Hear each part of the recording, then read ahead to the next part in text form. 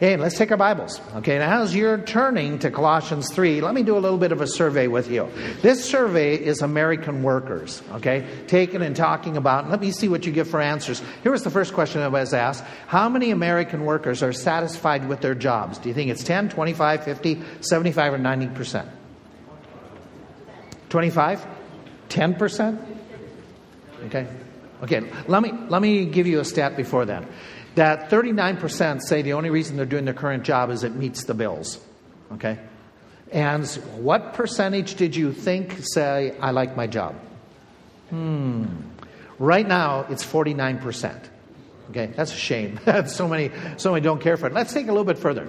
Okay, how many different jobs, employers, do you think the average worker has in America in their lifetime post-school? Do they have 3 different jobs places they work for, 5, 7, 10, 12, 15, 20? 7? 7, somebody said? No. 10? No. 5? No. 20? No. You're getting closer. Okay. The average 13 to 15 different jobs in their career, places that they work. Okay, let's do something a little bit. Okay, what is the average number of full-time workers in America? What is the average number of hours they work per week? Okay. This is hourly and salary people. How many hours do the average American work per week? 55 hours a week? No. Okay. Several of you are saying it. Okay, the average is 47. Okay, now, let's take it a step further. Okay. When we talk about that, by the way, if you put everybody together, it's 34. And of those who are working salaried, 25% work 60 or plus hours. So the average number, productive hours, per day in the average American work field, per 8-hour days, what is the average number of productive, work-oriented that people are doing? Under 4, 5, 6, 7, all 8 hours. It is definitely not 8. A number of you are saying 7. It's not 7. It's not 6. It's not 5. 3.75. Okay, of productive time. Well, I understand that because in the average workday, I sleep about 6 hours a day in my office, so that... Okay. Now, taking that, 51% of these people respond and say, I do other things other than work when I'm at work. I do other personal things other than work. What do you think are some of the personal things that they do that takes up a bulk of the workday? Online shopping? What's that? Media? Yeah, okay. Social media? Work telephones? I wasn't surveyed, so it's not there. Okay, here are the stats that people say this is what their average, that they do different things than work when they're supposed to be working. Okay, surf news articles. That's if you can find them on the internet. Okay, check your social media. Talk to others, that are there about non-work stuff, personal phone calls, as well texting that takes place, getting snacks, preparing coffee, and getting your coffee. The average of those 51%, 12 minutes a day average looking for another job. Okay, so we're talking this morning. The reason I bring this all up is because this morning we're in a text that talks about work, talks about your job. And jobs are important to us, okay? In our society, they're 1/3 of our normal work week day is spent working. If we're working an 8-hour job a day, we spend years. Some of us spend a lot of years in college or whatever preparing for our job in Votech. Some of us spent years, okay, in order to get prepared for it. When introduced, we often say, "What's your name? What do you do?" And it's such a part of us. In fact, when we go places and have to fill out forms, they usually ask, what's your work number? And so we know that work is a major part of our society. It's a major part of our thinking. It's a major part of your parenting. You're telling the kids you got to look out for, what a career and stuff like that. And you're directing them that way. But you're not the only one concerned about it. God is too. That's what we're going to see in this text. God talks a lot about your work and how you handle your work. And that doesn't surprise me. We go all the way back to the Garden of Eden. And in the Garden of Eden, God said we're supposed to be producing. He made us this way, that we are not only social people, we are supposed to be productive people. He said at the very beginning to Adam, he said, dress the garden, keep the garden. And this was even before the fall. Don't be mistaken. Work is not a result of sin. Work and productivity was there before sin entered into the world. Sin just complicated the workplace. It just made it difficult. In the Ten Commandments, God assumes you're working. Where he said in the Ten Commandments, 6 days shall you work, but on the seventh day. It's an assumption that people who are following him are working people, producing people, busy people.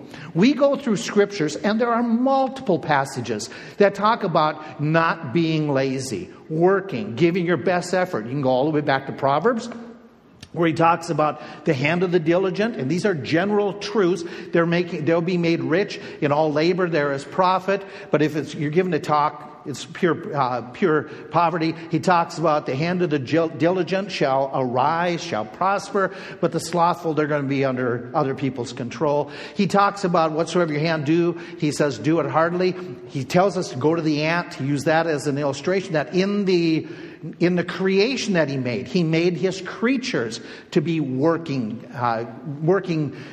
creatures. Okay, in that sense. He warns us in Thessalonians when he wrote, he said, we are to study, to be quiet, to do our own business, to work with our own hands. And when he wrote the second epistle to the Thessalonians, he even went so far, he says, when we were with you, this we commanded, that if any would not work, neither should they eat. And then he went on and talked about that. So work is a part of God's design for people. God's design is not that people become lazy, that they let others carry the load and do all their work for them. Now, that doesn't mean we shouldn't be charitable to those with needs, those with difficulties, those with illness or sickness or handicaps or loss of a spouse or parent. We know that all those we're supposed to be generous to. We're supposed to help them out. And we even use our own jobs, he tells us, not to steal, but work with your hands so you can give to the needy.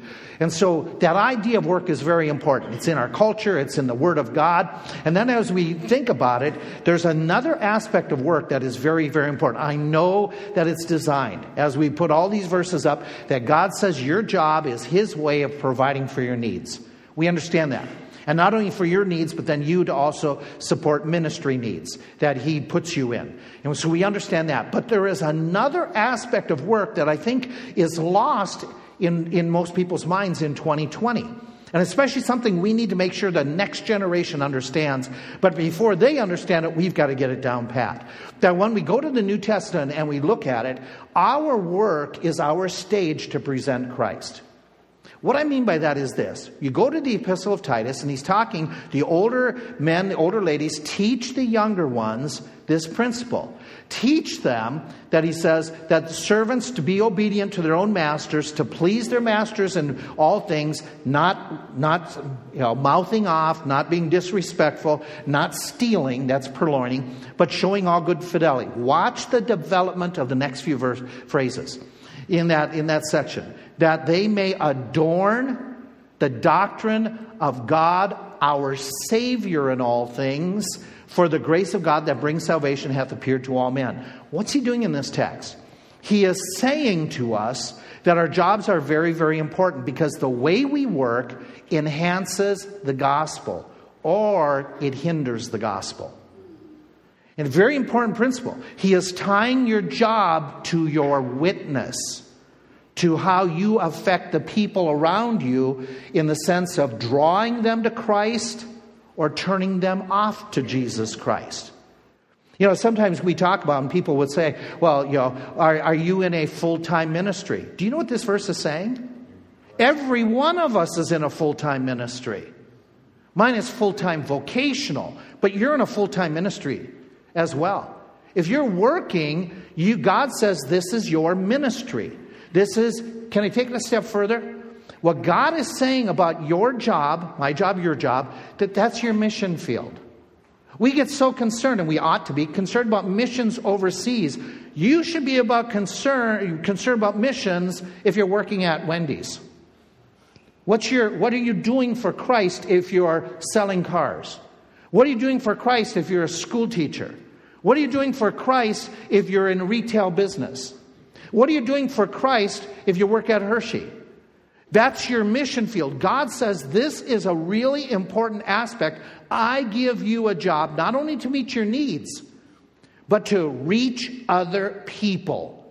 And the way you work, how you conduct yourselves, is very important in turning people on or off to the gospel. Tremendous truth that is often overlooked. And so in this text, he's going to develop that idea of what do we work? How do we work? What are we to do so that we enhance the gospel, not turn people off to it? Colossians chapter 3.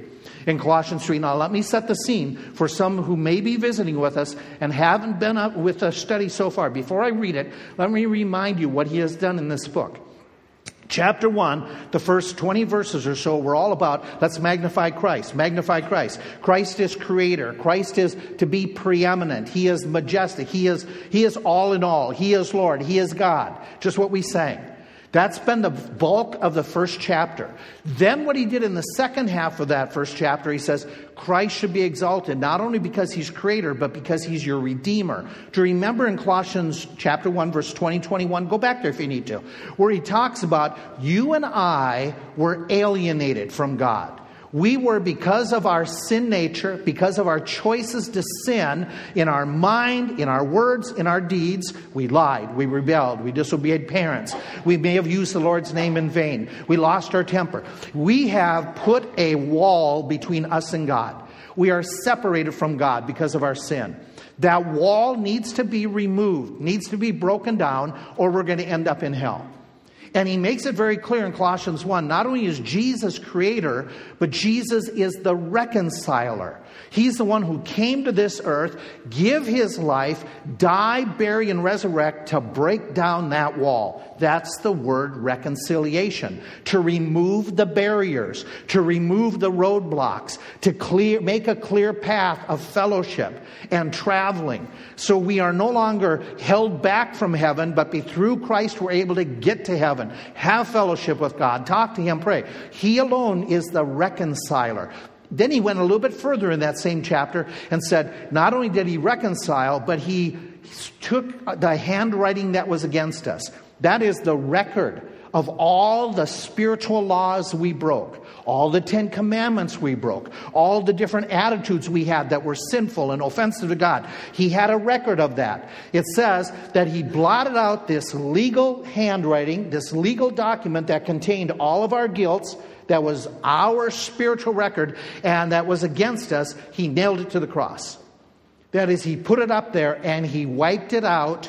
He erased it with his blood. With his blood. That's the Colossians passage that talks about it. That makes perfect sense, because remember when Jesus is on the cross, he yells out, Tetelestai. Do you remember what it means? Paid. It is finished, complete. Paid in full. Okay, and so that's what Christ has done for us. So he's talked about, that's what Christ has done. It's not our baptism. It's not the church we go to. It's not the denomination we belong to. It's a relationship with Christ that determines whether we get into heaven or not. Those of us who have responded, like these people that he's writing to in the church of Colossae, he writes them and says, okay, what do you do with that? Well, you magnify Christ, you show Christ, you appreciate Christ, you demonstrate Christ, not only in appreciation, but as a way of advertising Jesus Christ. And so what he's done in chapters 3 and 4, he says, here's how you live now. Because you are changed, you've been saved, you've been redeemed, you've been converted. All those different words you may use, born again, they're all Bible terms for that same thing. That you called upon Christ, repented of your sin, he forgave you, you're on your way to heaven. Now I'm going to live in a way that appreciates and advertises Christ. And he talked about how you need to do is treat other people properly. Then he talked to family members. He talked to the wives, talked to the husbands, talked to the kids, talked to the parents. Now in chapter 3, he says, by the way, here's how you act at work. Here's how you act. It makes perfect sense to me why he would, because we spend a lot of time at work. We interact with a whole lot of people at work. And so now he shifts and he says, okay, I want to talk about what you do for Christ when you go to work. And he's going to talk and use the term slaves and masters. In bringing it to 2020, it's the idea of employers and employees by virtue of application. And he's going to say, okay, here's what I want you to do. Now we pick up and we read. Verse 22. Servants, obey in all things your masters according to the flesh, not with eye service as men pleasers, but in singleness of heart, fearing God. And whatsoever you do, do it heartily as to the Lord and not unto men, knowing that of the Lord you shall receive the reward of the inheritance, for you serve the Lord Jesus, serve the Lord Christ. But he that does wrong shall receive for the wrong which he hath done, and there is no respect of persons. Masters, give unto your servants that which is just and equal, knowing that you also have a master in heaven. Why does he talk to the slaves first? And again, this reminds me of just what we talked about in the previous verses. He talks to the wives. That was very non-cultural. You would always talk to the husband, not the wife, in normal Roman society. He talked to the kids. That was abnormal. Usually people would talk to the parents, not the kids. There's no ancient documents written to the wives, written to the kids. Now he talks to the slaves. Who writes a letter to a slave? The slave is nobody. God does. God has words for them. Why is that? A couple possibilities, a couple reasons that are factual. One is because they were a major part of the society. If we have our facts right, as people understand the Roman world, the Mediterranean world, half of the people of that era in that region, they were slaves. Half of the church would be underneath somebody else's rule or authority. You're slaves. And so that makes a great bulk of the church. He's writing because so many are in this category. They would get there by a couple different possibilities. If they were conquered people, if all of a sudden Lebanon was attacked by Hershey and Hershey took over, those of us in Lebanon would become slaves to Hershey. That happened frequently. Okay? A chocolate war. Okay? Took over the place. Or if you were in debt, okay, your credit card company could come and all of a sudden put you in enslavement. And then you became a tenant farmer for them. You became a worker for them. Or you were by birth, your parents were a slave, you're a slave. And so a lot of this population, if half of them and they have children, it's just going to propagate and continue to expand. Now, don't misunderstand. Not all slaves were illiterate, uneducated, and doing just menial labor. They could have slaves in that time who were doctors, who were teachers. All of a sudden, there were slaves where all of a sudden I hire Jim and he becomes the teacher for, I don't hire, I buy him. He becomes the teacher for my kids. And then when they grow up, I sell him to somebody else. Okay, and using his teaching skills and degree. You could do that with your own doctor. You could do that with your own business manager. In fact, other cultures did the same thing. Let's go all the way back to the book of Genesis. Do you remember somebody who was a business manager but was a slave? Joseph in the household of Potiphar, and then he also is going to take charge in the kingdom.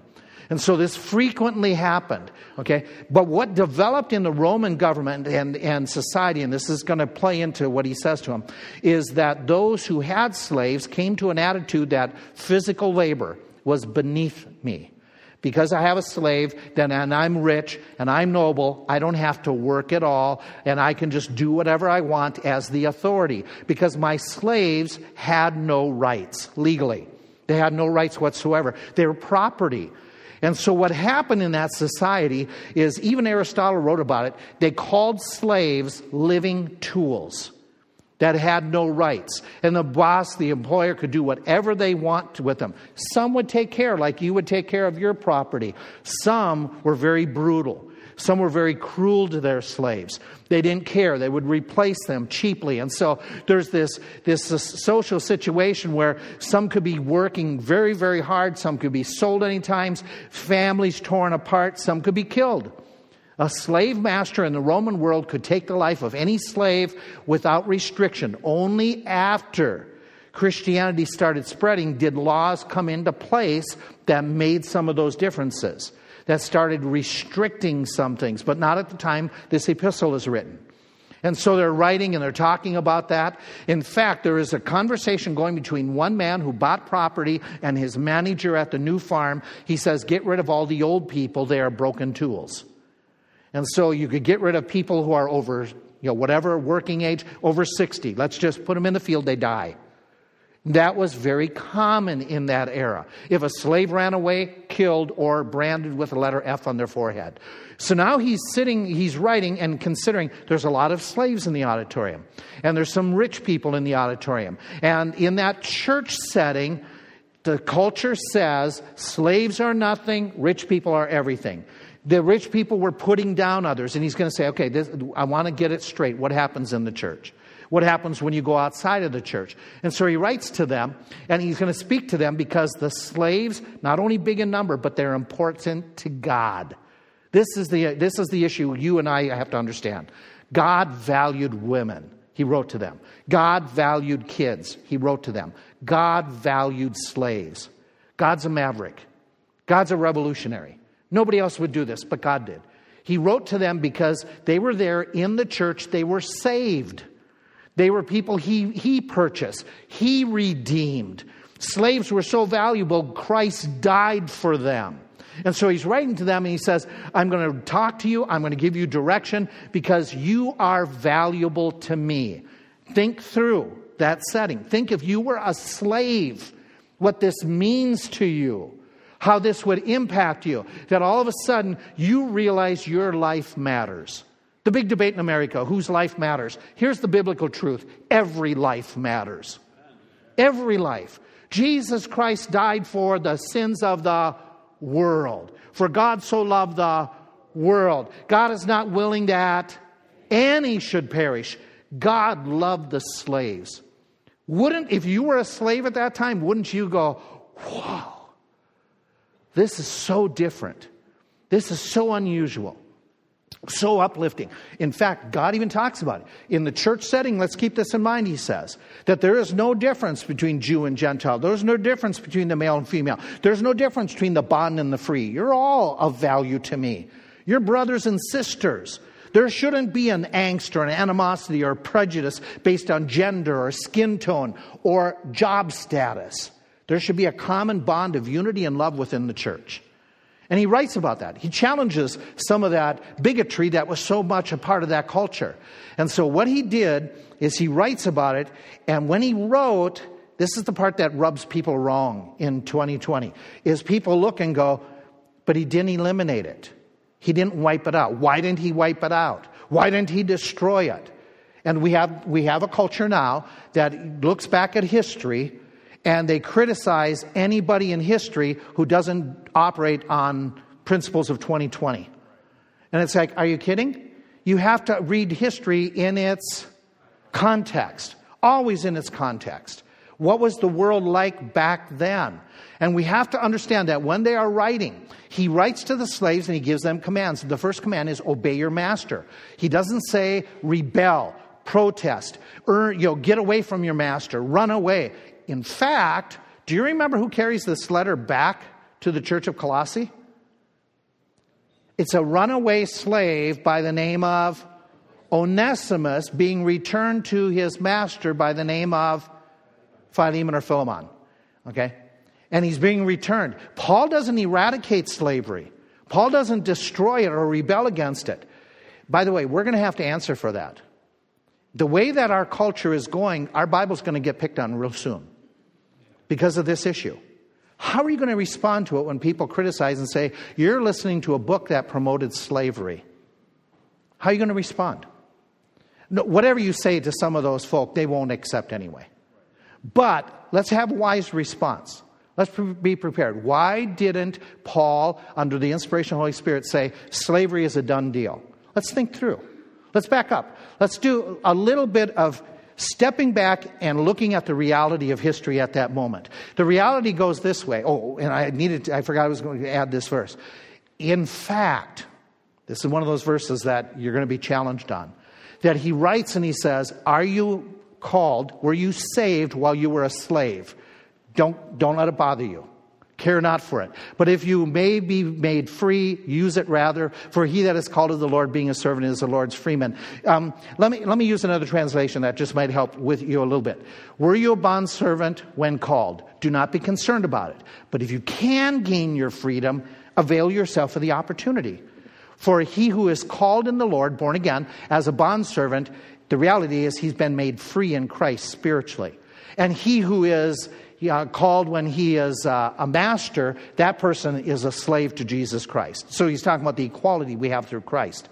But he never promotes get rid of slavery, rebel against it. And the reason he does that are a couple different thoughts. In the early years of Christianity, Christianity was a non-entity. It wasn't like it is today. There was nobody who were Christians initially.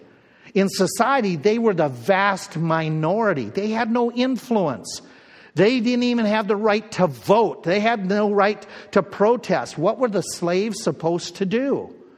Were they supposed to go out on work and go on strike? They would be killed.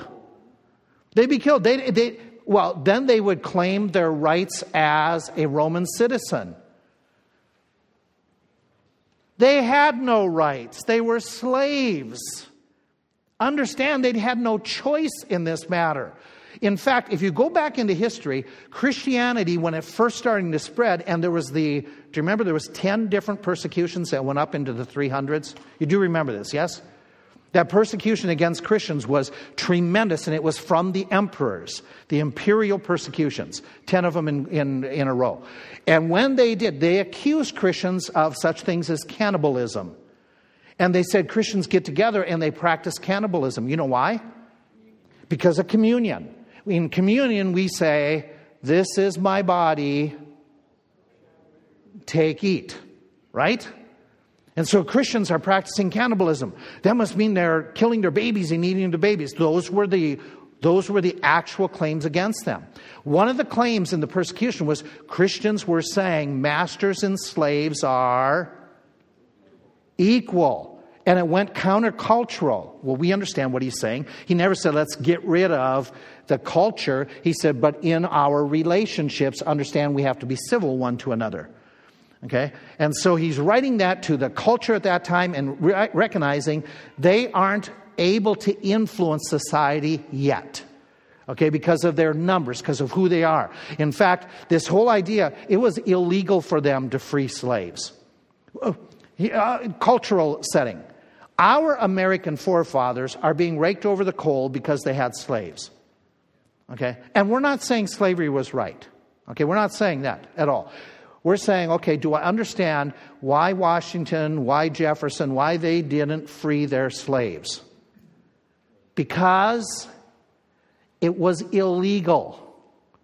The laws of those times controlled how often, when they could, and how many at a time they could free.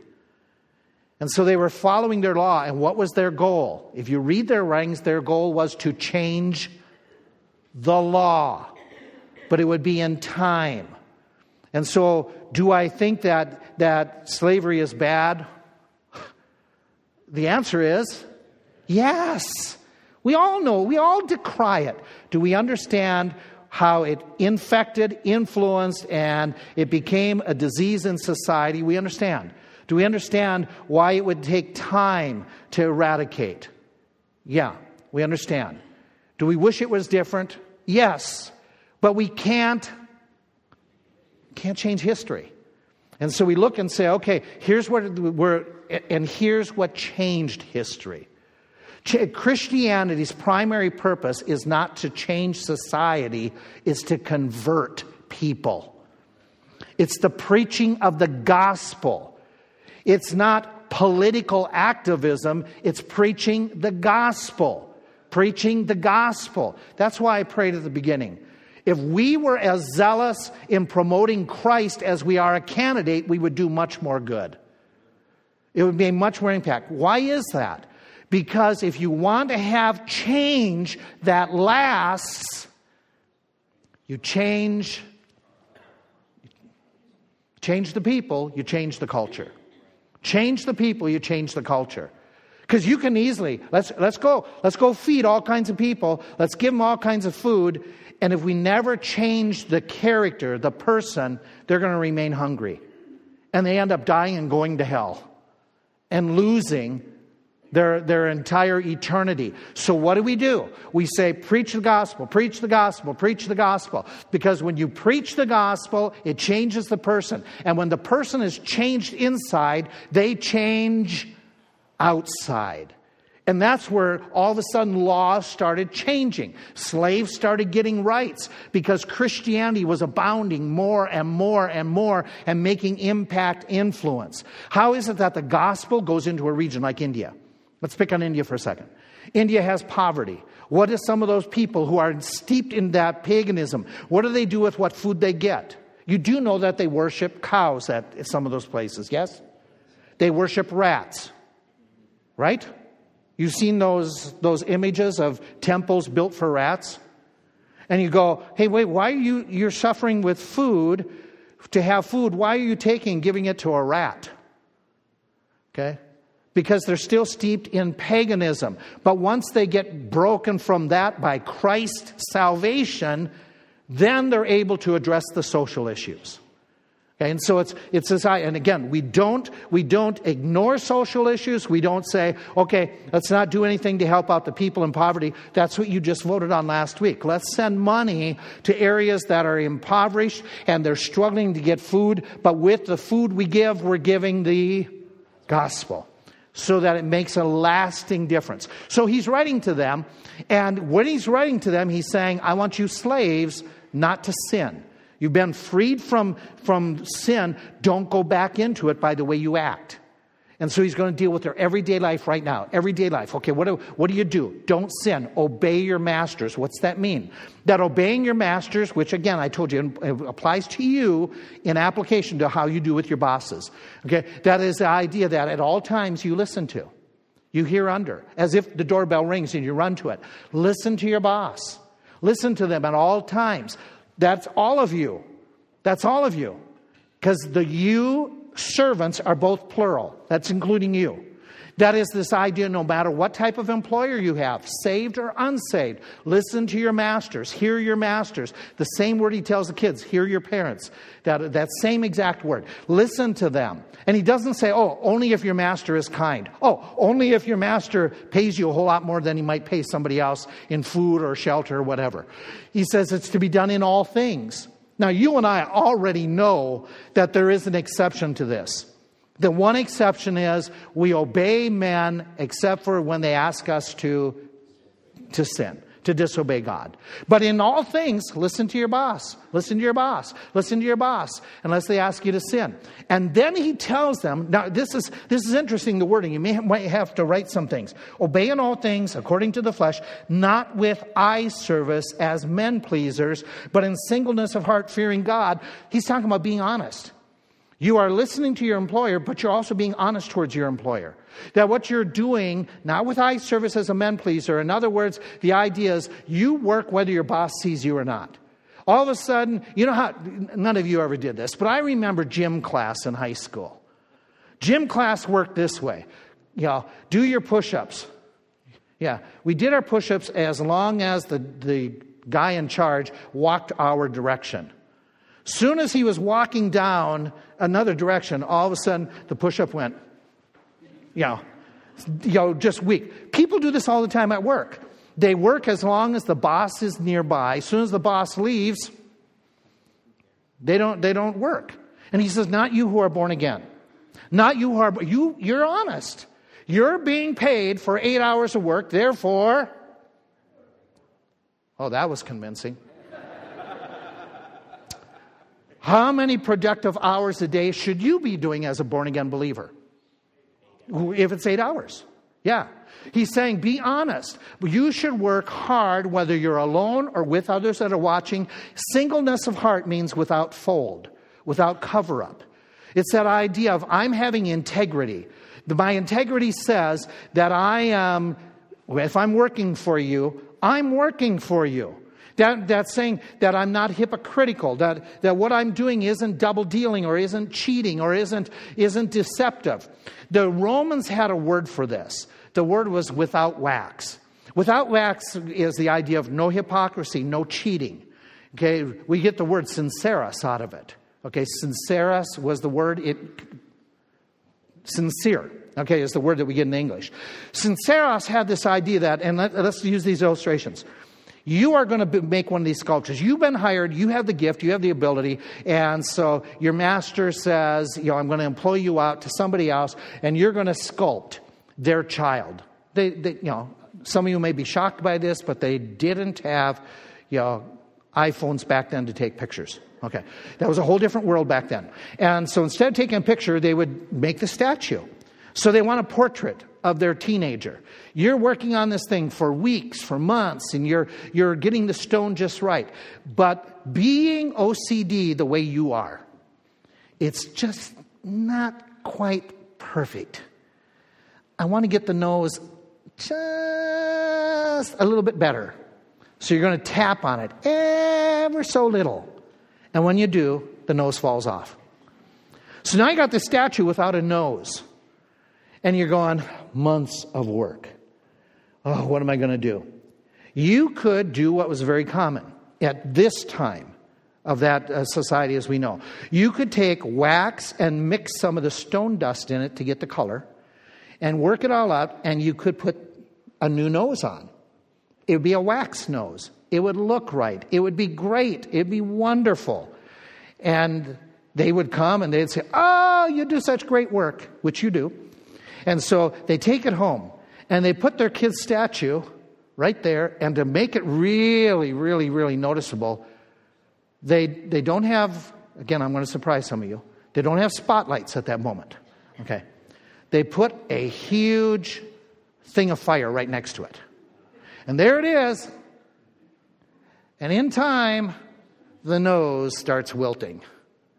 Because you would do that with pottery. You're a potter, you're doing it. And you're working on it, it's wonderful, but all of a sudden it shows a mar, a crack.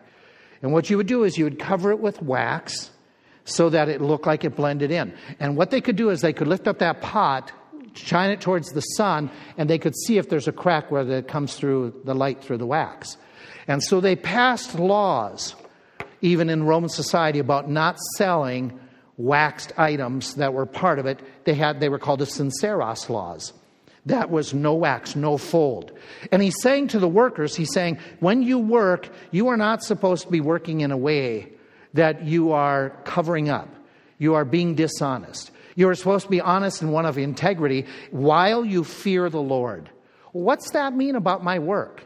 What's that mean about fearing God? Well, part of it is right here in this text. Knowing that of the Lord you shall receive a reward. Or verse 25, he that doeth wrong shall receive for the wrong which he hath done. You are saying, I recognize that God is my supreme boss. I recognize that God is watching the work I do, the way I work. I am recognizing that I don't want to work in a way that offends God. I don't want to lie. I don't want to cheat. I don't want to steal. I don't want to lose my temper and yell at others and get mad or abuse others. I don't want to offend in that sense because I'm going to answer to him one day. That's while fearing God. And so he's getting very pointed. And you and I bring this to 2020 and say, what does this look like? By the way, for the teens in this room, you've got a job. You say, really? Do I get paid? Okay. Your job right now is preparing for the future by going to school. Whether it's virtual, however it's being done for you. God bless you and what some of you have to put up with. But your work right now is the way you study, how you do homework, how you put effort into that job that God has given you. And you and I are supposed to be models. We're to be a model employee in effort and attitude. We are supposed to be individuals that we don't lie about the hours we're working. We don't lie about the job, whether we completed it or not. We are supposed to be individuals that when we are told, this are your working hours, we work those hours.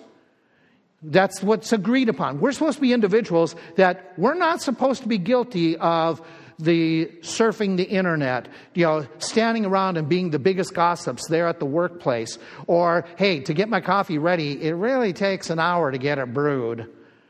Okay, we're supposed to be the individuals that are honest and of integrity, and that we are giving the same effort whether somebody's there or not. We're honest in our conversation, in our sales, and what we do. We're respectful. We're different because we're saved by Jesus Christ.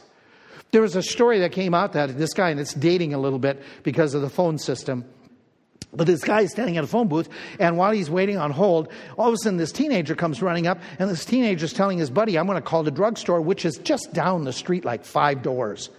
And he hears this teen talking and saying, yes, I'm calling to know if you have a job opening. I would like to know, do you have a delivery boy? Oh, you do have a delivery boy. Well, is he any good? Are you going to keep him? You are. Or do you think there's any hope in... Oh, you hope he never quits. Okay, so you don't have any opening for me. No. The kid hung up the phone and he's starting to jump around, going like this. He's all excited. The guy who's watching is thinking, well, is this some lazy dude that's all excited that he can't get a job? Well, what?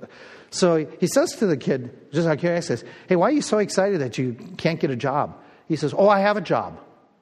I'm the delivery boy for the drugstore just down the street. I just want to know what they thought of my work. That's the way it should be with you. That when you're not there, they brag on you. They talk about how good you are. And so he says, not only do you obey your master, but he gives them a second implied command. You work as if you're serving the Lord. This would revolutionize the workplace. This would change this would give a platform for Christianity like nothing else in the workplace. If you served as if you're serving God. Look at verse 23. Verse 23, and whatsoever you do, do it heartily as to the Lord and not unto man. And he's talking and he's saying, whatever you do, do it. The word do it means work hard. Work hard, work hard.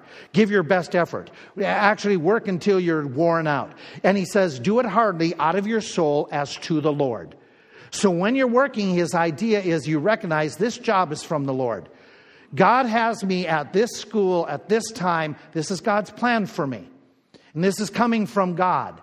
And therefore, whatever I do in school, whatever I do at work, this is actually I'm doing for the Lord. This is where he has placed me. This is what he wants. And so my job, as I do, is not just for my employer. Yeah, there's benefit to that. But in all reality, I work for Jesus Christ. Now, in saying it, it would be bold, proper for me to say, I don't work for you, I work for Jesus Christ. And you say, well, that's true because it's true of you just as well. You don't work for Pennsylvania or for Hershey or for Burger King. You really work for Jesus Christ. Now, wouldn't that change the way some people go about their job? That in their attitude and in their conduct, that whatever I do right at this moment, Christ is watching. And Christ is in charge. And this is how I make him preeminent. That when I'm told to sweep, I sweep for Jesus Christ. When I'm told to work at this project, I'm working at that project as if I'm working for the Lord. There's a story that comes out of history about 3 guys who were working in a quarry. They were getting the stone because over there in the next town they were building a church. And the first guy is asked, what are you doing? What are you doing? He says, I'm breaking rocks. The second guy is asked, what are you doing? I'm making a living. The third guy responds and says, I'm helping to build a cathedral. A change of attitude, change of perspective, change of how you go to work on Monday. And Mondays are always a tough day to go to work. Mondays you work for Friday. But as a believer, you go, wait a minute. I'm supposed to put in effort on Monday, Tuesday, Wednesday, Thursday, even hump day. I'm supposed to be working as if I'm employed by the Lord and giving my very best. At school, do you ever, this is the way I operated as an unsaved teen. Hey, I just did enough just not to be in failing and being kept behind, left behind. It was just enough to get by. Well, how terrible for the Christian teen that says, I'm going to start in my teen years, in 7th grade, I'm going to start this practice. I'll just do enough to get by. I'll do enough to get by. I'll do enough to get by. But when I get older, then I'll really work. After 6 years of that, you've got your character set. If you're just a get-by person, you're going to work that way later on. What a shame. Christ saved you, and he says, be different. Be an individual who gives your very best when you're doing a job. But I have a nothing job. My job doesn't mean anything. You know, I work at Taco Bell. All I do is put cheese on stuff. More cheese and salsa. More salsa. Do you realize whatever job God has given you that job? He's writing to slaves that were nobodies, and he says, do your best, do it heartily. Even as a slave, if you're at Taco Bell putting on cheese, do your best. Put on twice as much. No, whatever it is. Give it your very best that you have. And by the way, the early Christian church wasn't like American church. The early Christian churches got this. History tells us that within about 100 years of this, they still had slavery going. Do you know which group of slaves brought the better price? Right? Some of you are whispering it. If they were, and they started doing this, we get historical accounts that they would say, this is a Christian, and the price would go up. Why? They got a reputation as being dependable, honest, hard workers. Interesting that all of a sudden the impact was making that they believed this, but he tells them something else to do, gives them a third thing. The third thing is in this passage. It says, verse 24, knowing that of the Lord you shall receive the reward of the inheritance. Do you realize that slaves of that day in the Roman world at the time of this book of Colossians, do you realize they were not allowed to have an inheritance? It was illegal. Slaves could not get an inheritance. And so as a result, you're sitting in church, and here you read Paul's letter from God, and all of a sudden it's saying slaves, and you perk up and go, whoo, God's talking to me. And then God says, I've got an inheritance for you. Whoa. Nobody says I can have an inheritance. That's not in our world. We don't, but God so cares. God's giving me an inheritance. What's he saying in this text? He is saying, I will reward the hardworking believer. The believer who takes seriously that his job is his stage to present Christ. He says, God, men don't recognize your hard effort. They don't even see it. They may not even be around. They may not reward you with the pay raise, with the grade, with the job advancement. But God is watching you. And God is seeing you. And God will reward you. We think about this. We notice all this. We say, wait a minute. God's going to give me rewards for the souls that I witness to. God's going to give me rewards, talking about the crown of life, if I endure trials. God says he's going to give me a reward if I'm looking for Jesus Christ. This text implies that there's a reward for doing good work. Think about it. God is watching how you work when nobody else is. God is going to bring this up. If we understand right, he's going to bring this up. Bema Seat conversations include, how did you work? How did you do your homework? What a difference it would make if we understand Scripture and live it. That God says the way we work makes a difference to him. And it makes a difference to other people, whether or not they're going to listen to you when you witness to them, because they respect you or they think you're just a bum. And so he talks and challenges. There's a story that's true. Do any of you ever hear of Harry Ironsides? Any of you know him? He's a preacher, commentator from the last century, just a godly man of God. He was a pastor of a major church in the Midwest. And he writes about when he was a youngster, he was like 12 or 13. He writes in his biography that his dad died, and he decided that he needed to help his widow mother make some money. So on Saturdays and some other days, he would work, and he went down to the local shoemaker's place, cobbler's place, and he worked for a man who was a born-again man, godly man by the name of Dan McKay. And Dan McKay was one of these guys that in his shop, he had Bible verses all over. He would give out gospel tracts to people. Very honest, very gracious to his employees as well as to his customers. And Ironside wrote that he saw quite a few times people would even come back, talk about the Lord, and even pray right there to get born again. And so he worked for McKay for a period of time, and he said that his job was he would take a piece of leather that was cut to be the sole of the shoe, and they would soak it, and then his job was to keep on pounding it until it dried out and it became hard. So he would sit with the leather and use this little anvil he would hold on his lap and just pound it till he dried it out and it became the hard sole for the bottom of the shoe. And he said it was tedious work. It was hard work. And it just was, one of those types of jobs. But he said he did it, and he was, in the meantime, just, admiring McKay. But he said on his way to and from work, every day he had to pass another cobbler shop. In that cobbler shop, the owner was a guy who always had people around. A lot of the boys would hang around the shop, not to work, but to hear this man's foul, dirty stories. And he said he came to a point that parents were telling the kids, stay away from there, stay away from there. But as Ironside wrote, he said one day he just got curious. He wanted to go in. Everybody else went in. And he also noticed that this guy's shop did a whole lot more business. A lot more people would come there. And he wanted to know why, and he's inside, and he's watching that guy, what he's working. And he noticed that guy, when he takes the piece of leather that's supposed to be for the shoe, he doesn't pound it dry till it's really, really hard. He would attach it to the shoe when it was still wet. And he wouldn't treat it the same way as McKay demanded Ironside pound it into the hardness and till it's totally dry. And so he asked the man that. He said, why is it that you don't take as much time to let it dry out? And he says, then my customers have to come back and get it replaced quicker. And so Ironside wrote about it. He said, wow, I had learned something new in how Mr. McKay could increase his business by ripping off the customers by following that method.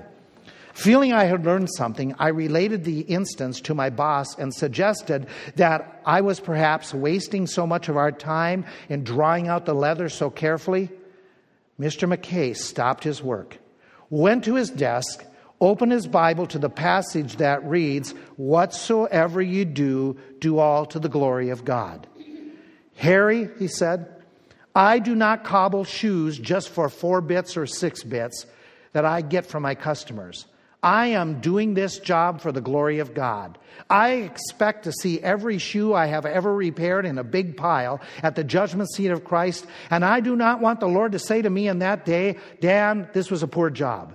You did not do your best here. Instead, I want him to be able to say to me, well done, thou good and faithful servant. Then Mr. McKay went on to explain that just as some men are called to preach, he was called to fix shoes. And that only as he did this well would his testimony count for God.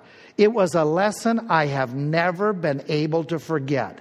Often when I have been tempted to be careless or slipshod, I have thought of dear, devoted Dan McKay, and it stirs me up to do my very best for him who died for me. What a difference. What a difference our attitude about our jobs. What a difference. Let's go a little bit. Now he talks to masters. We'll wrap it up. He says, okay, employers. Some of you this applies to because some of you are bosses.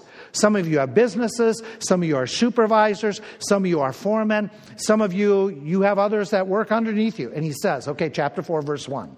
He writes to them and he says, masters, give unto your servants that which is just and equal. Well, what he tells them to do is you're supposed to be just and fair with your employees. What you're supposed to do is all the time, make this your regular practice. Give to your servants what is righteous. What is righteous, morally, legally right. Give to them what is even-handed, what is treating fairly, without prejudice, without a gender prejudice, without a race prejudice. You be fair to them. You be honest. And you're supposed to do this all the time. You're supposed to do all your employers. May I suggest something? If you are going to be just, that is dikaion or righteous, that means you're acting like Christ. Which brings me to this thought. What it means is, okay, again, not a mandate to free the slaves. Not saying that you have to pay everyone the same amount of money all the time. Doesn't say that. We know from Scripture, from other parables, that Christ even recognizes different people have different pay scales. What he is saying is that even though your slave deserves nothing from you, Roman masters, you still treat them properly. You treat them as Christ treated you, like they're a people, like they're a valuable, like they're an individual. You be honest to them. You be gracious to them. You be respectful to them. You're the boss, therefore you can be dictatorial. You are supposed to be exemplary. You're to be the type of boss that they want to work for. Type of boss who is like the Dan McKay. You're supposed to be the person that is looking and saying, they're just not a piece of property. They're a valued individual for whom Christ died. Does it change the structure of society? No. But it changes the interaction between the people. It is that idea that he says the bosses, you remember you have to give an account yourself. And he mentions that at the end of the second part of verse 1. He says that you're going to give an account. God is watching you, watching how you treat them, and you're supposed to treat them the way Christ would want them to be treated. So he's given all this lesson, and he's challenged. And he brings us back where we started, that our jobs are a stage, a platform by which we either enhance the gospel or we detract from it. What about you? Do your coworkers, do they look and say, I would listen to that person? Do your employees, would they look and say, I would listen to him or her? Are you the type of person that when it comes to, if you gave out a tract, they would think this is worth reading because that person, they live what they believe. They are the type of person that if I had a real problem, I'd go to them and ask for prayer. They're the type of person, if I had a real issue in life, I believe that they would have answers. They're the type of person that I highly, highly respect. Does it happen? Does it happen in your life? It happened in the early church. We read from Justin Martyr, one of the early writers in the 2nd century. So he's writing in the first 100 years. He's writing about the impact the Christians had through their business dealings, through their work.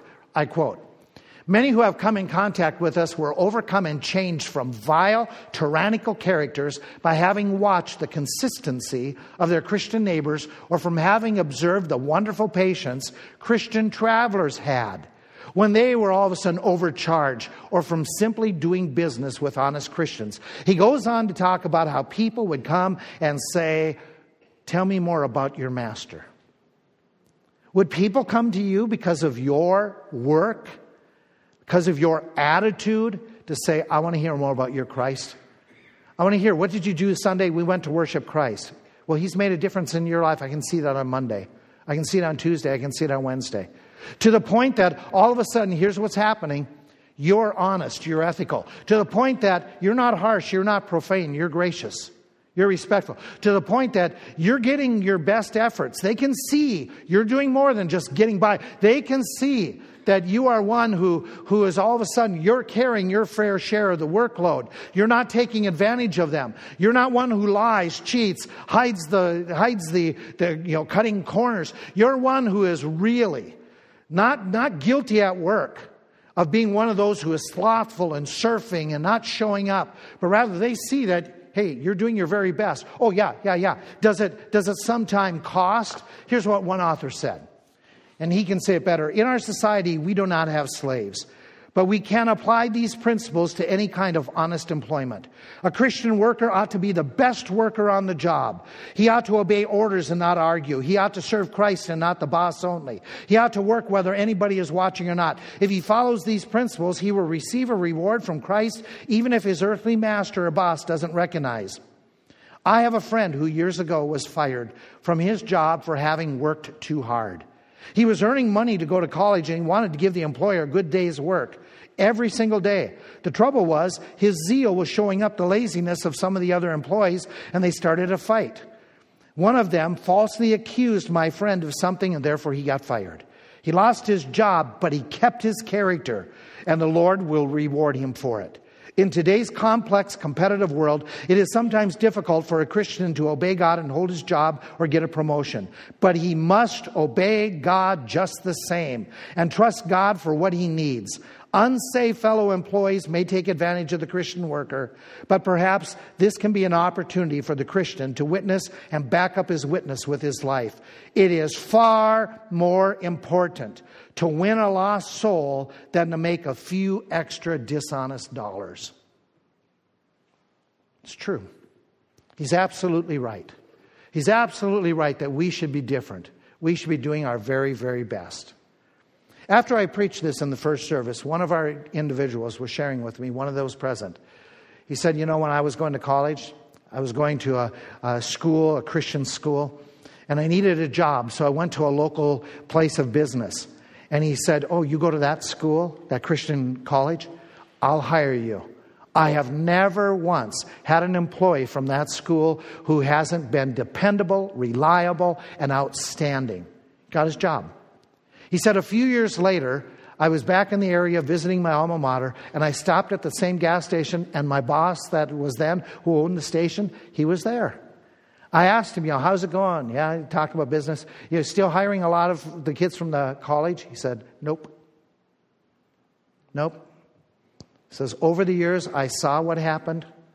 They were unreliable, didn't show up. They weren't as honest as that first generation. And I will not hire anybody from that school ever again. They called themselves Christian, but they were anything but. What kind of testimony are you leaving with your customers, with your coworkers, with your boss, with your employer? It makes a difference. It makes a difference. To them, to God, and to your future when you stand before Christ.